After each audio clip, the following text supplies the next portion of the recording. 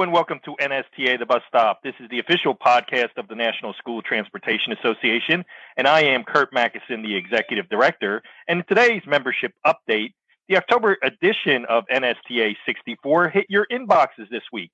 And it contains a lot of great content about National School Bus Safety Week and all the fine activities that we've done at NSTA to celebrate National School Bus Safety Week.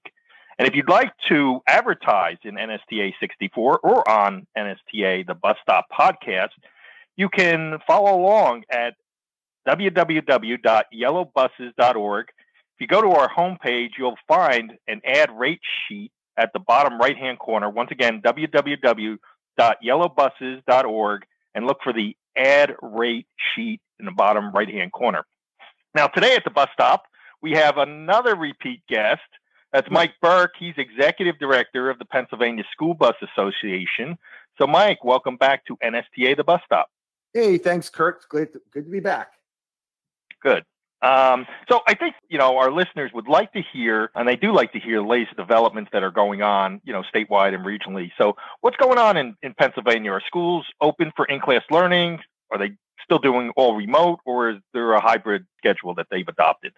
So if I answered yes, I think that would probably we could move on. But yeah, the answer is yes, all three.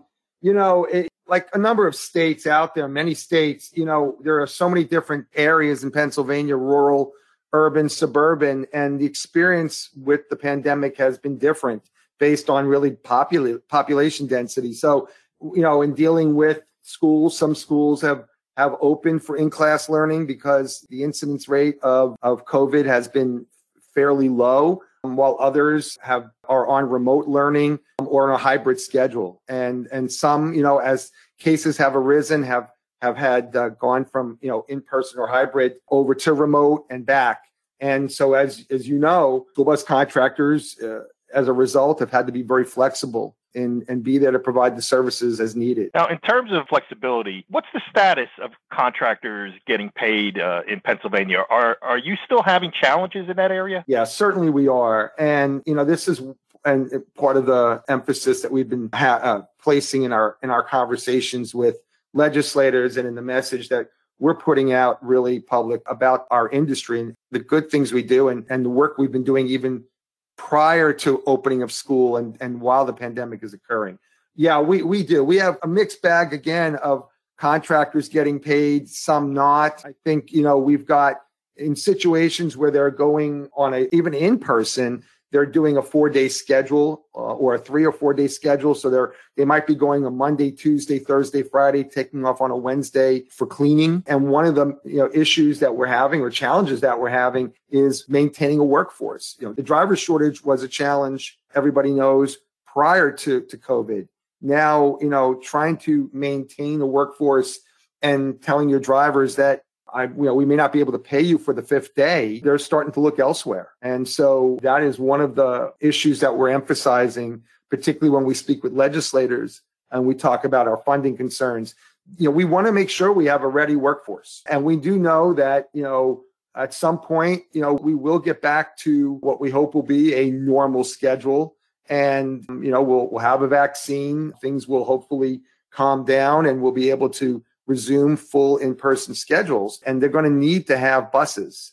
And, in Pennsylvania, over 1.5 million children, which is about 90% of our K-12 student population, ride a bus each day. And so it's important that we have those drivers in the seats ready to go. So it is a concern for us. Yeah, and you mentioned the simple fact of stability, and one of the attractions, to the industry for drivers in particular was the stability of the industry. And what we've seen with the COVID-19 pandemic is that's been chipped away, somewhat. And you mentioned the usual shortage of school bus drivers, and this kind of exacerbates, that issue, for you. Oh, definitely. It definitely does. And from what I heard from a lot of our contractors, they did get, we were worried about how many of our drivers would return, because many of them are in a high risk category, or, whether they're concerned about family members, spouses, et cetera, at home. And many of them, if not most, if not all, came back. There were very few. But what we're finding is that the concern of having sustained income is a problem. And, it takes 8 to 10 weeks to train a driver. By the time you get them screened, and get them through the training in PA and get them on the road. And so I'm hearing from a lot of contractors who normally have candidates in the pipeline going through training. They don't even have those in the pipeline because folks are looking at this who may want to drive and saying, I don't know if I want to do this if I can't be guaranteed I'm going to have a sustainable income right now. So we're very concerned about losing a very good veteran workforce with an excellent safety track record, while at the same time, we've got nobody in the pipeline to take their place. Yeah. And just so listeners are aware, something that we're working on together, along with the other state associations, and that's a school bus only CDL that we've sent a letter to FMCSA. So NST has sent a letter to FMCSA, and they're treating that as a petition for rulemaking. So hopefully, Mike, we'll get some traction on that in the near future. Because I do think it will help somewhat. Won't be the, silver bullet here, but it will help us somewhat in terms of the school bus driver shortage. I can tell you, Kurt, that would be a major bonus. I just had a contractor call me, send me an email the other day. We got on the phone, and she and I were talking about that. And, being able to have a school bus only CDL, and that would bring for us be a major help. Definitely. Yeah. So more to come on that. Now, I know that you guys have a very strong advocacy side.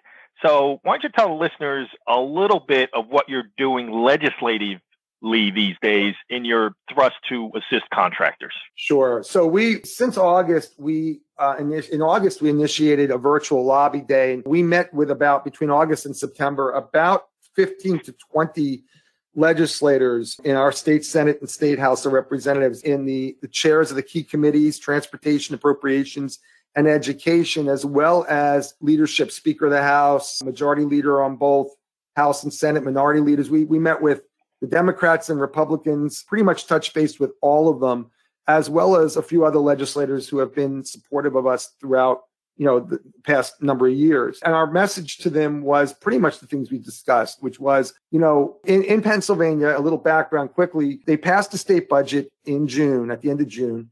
Our fiscal year runs July through June. Part of that budget, only a small section of the state budget was approved for 12 months. The rest was approved for 5 months because of COVID, and understand they would need to come back and review where they were at on a number of those programs. Education was one of those, K-12 was one of the items approved for 12 months. And pupil transportation, what we do, was included as well. And the rationale provided to us as to why that was done by leadership was because they wanted to provide steady, solid infrastructure for education. They didn't want to leave anything in doubt. They knew that education would have its ups and downs as far as opens, closes, and there would be some rocky going along the way because of COVID. And they wanted to make sure that the foundation was firm and that the funding would be there through the 12 months. So our ask when we talk to legislators is not for anything new. We're not looking for CARES Act money or anything of that sort. We're simply looking for the state to allow the money that's been allocated for pupil transportation that would be allocated as if we had normal funding for a normal year to be allocated based on that basis. So we've had very good meetings. We've had folks are very supportive of what we do and of the contractors. And so what we're doing now is we actually have 4 state senators who have agreed to co-sponsor legislation for us. And we put out a call to action last week and this week again. We've got many additional state senators who have signed on to that bill who have agreed to sign on to that bill once the legislation is drafted.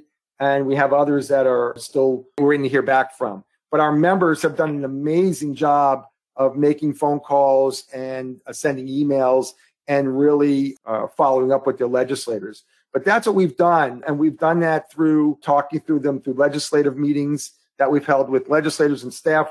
We've actually attended fundraisers for various legislators. So we've had a chance to talk with them, and most of them have been virtual because of COVID. So that's what we're trying to do on the advocacy side. And we've been very pleased and very happy with the support that we're getting. Now, probably a good time to mention that on November 18th, NSTA will be hosting another in its Flash webinar series. This one will be the future of, student transportation funding in the states. Mike, you're going to be one of the panelists on that program. So we don't want to give away too much. So folks do sign up for the November 18th webinar, and that's at 12 noon Eastern time. And registration material will be circulated to everyone. But in terms of putting a face on these virtual meetings and Zoom calls, can you give the listeners just a little taste of what that looks like? Sure, absolutely. So when we do the calls with our legislators, and we do like to make them Zoom meetings because we like to get everybody's faces up on the screen. We just find we did the phone calls back in March when we had the pandemic, because honestly, at that point, it was everything was happening at such a quick pace that we didn't, and I don't honestly think any of us were prepared for the virtual world that was ahead of us. So we did a lot of those were done by phone. We did all these via Zoom, and it was helpful to see everyone up on the screen, be able to just sort of eyeball each other. What we did was we brought on just our officers. We took our officers and actually the chair and vice chair of our legislative committee. Our chair of our legislative committee is our first vice president, but we also brought on our vice chair of our legislative committee. And we also invited in our solicitor, Rich Kelly, because Rich deals with a lot of contractors around the state. And these were basically 30 minutes because that's pretty much all you can get from a lot of these folks. But we made sure that we had organized our speaking assignments. We wanted to make sure we left a lot of time for the legislators and their staff to ask questions. And really, we always wanted to make sure that we had an ask involved, and we didn't want it to leave. And if there was, any question, we always made sure that there was a follow-up to it. There's always a thank you. We sent emails following those, but they were pretty much 30-minute time slots. Often we did 3 or 4 in one day, but they worked out really well. And mostly they were led by our legislative chair and wrapped up by our president with a thank you. But they worked out very well. Often there was follow-up between our lobbyist and their staff, or their lobbyist and myself and their staff. But that's how we ran the Zoom calls. And for our members in the grassroots, for them, it was just, we would often follow up and say, we've met with the following legislators. We'd appreciate if any of these legislators are in your district, represent where you operate. Please can follow up with them, thank them for talking to us, and let them know that, they represent your area. And one of the key distinctions there, Kurt, that we found was helpful, and our contractor, our members are doing this, is not just where you have your facility, not where your bus yard is or your barn is, wherever your operations are. So if if your operations are in one town, but you live in another town represented by a different legislator, reach out to all of them. Or you bus kids in a school district or in several school districts represented by other state reps and state senators, call them all, because you're impacting students and families in all of those areas. And so as a result, we've had contractors calling 3 or 4 different state senators or 3 or 4 different state representatives, because they're now not only talking to folks where they live and work, but it's where they deliver their services. And so we've expanded the scope of contact, and the members have really taken ownership of that. Yeah, it's a lot of good insight there, Mike, in terms of the Zoom calls. And like I said, we'll get into much more on November 18th. Now, as we wind down, I realize this is an election year in Pennsylvania. So what offices are actually up for election? How does that impact contractors? And when will your new legislature reconvene in Harrisburg? Yep. Okay. Well, so on the state side, we have 3 row officers up. The governor is not. He is term limited, and this will be he's coming upon, I believe, the last 2 years of his term. But state treasurer, auditor general, and attorney general all up. Our auditor general was term limited, so he is actually running for Congress. But we have a state treasurer and state attorney general are both running for their next terms. In the General Assembly, all 203 members of the State House are up for election, and half of the Senate, so 25 of the 50 seats in the State Senate are up for election. So we'll be watching those to see, how those turn out. The legislature will come back in November. I believe it's the 10th, but we'll come back after the elections. We're not sure for how long they'll be back. We're still hearing mixed messages on that, but they are going to come back for some period of time. They are scheduled to normally so we are coming at the end of a 2-year legislative session. November 30th is the end of this legislative session, and the legislature will then reconvene in January for a brand new 2-year legislative session. So anything that's not acted upon by the end of November will need to be reintroduced in January. So obviously for us, we've got an interest in getting something done by the end of November, and so we're really pushing in that direction. So it'll be interesting to see how things turn out. Yeah, and good luck with the election. Hope that all the supporters that you have in the legislature are back in Harrisburg for a new term. And then finally, Mike, does PSBA have any specific plans to hit the ground running when the legislature reconvenes? Yeah, we do. So obviously, reconvening in two different ways. When they reconvene to finish this session, we do. And we're trying to work on that right now because we obviously have a specific goal in mind to try to get some legislation passed to assist the contractors. So before this session is over, we're working on some strategy now to try to get together with and try to get something done. So more to come on that. We're just trying to figure out what that schedule looks like. And we're in conversations now with some legislators as to how we can make that happen.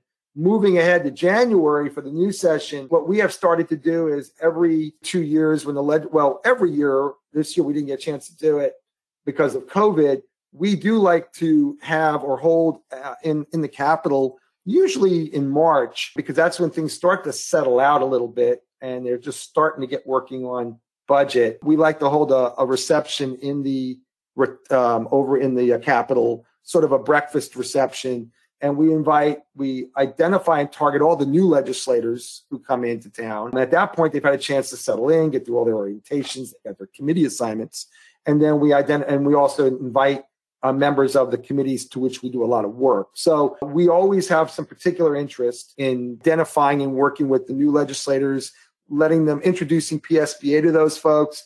And then also, once the committee reassignments are done, meeting all the members of the Education, Transportation, Appropriations committees, because they're the ones that really are most important to us. And particularly if there are new members to those committees, we do like to talk with them and meet with them and make sure they understand who we are and let them know that if they have any questions, school transportation, that we're happy to help them out. Great. And once again, Mike Burke, Executive Director of the Pennsylvania School Bus Association. Now you can join us both for the NSTA Flash webinar on the future of student transportation in the state. Once again, that's November 18th at noon. You'll get this and much more information from Mike and our other panelists. So, Mike, thanks again for the information, dropping by, being a great guest on NSTA, the bus stop. Hey, Kurt, I appreciate it. It's always good to be with you, man. Thanks for everything.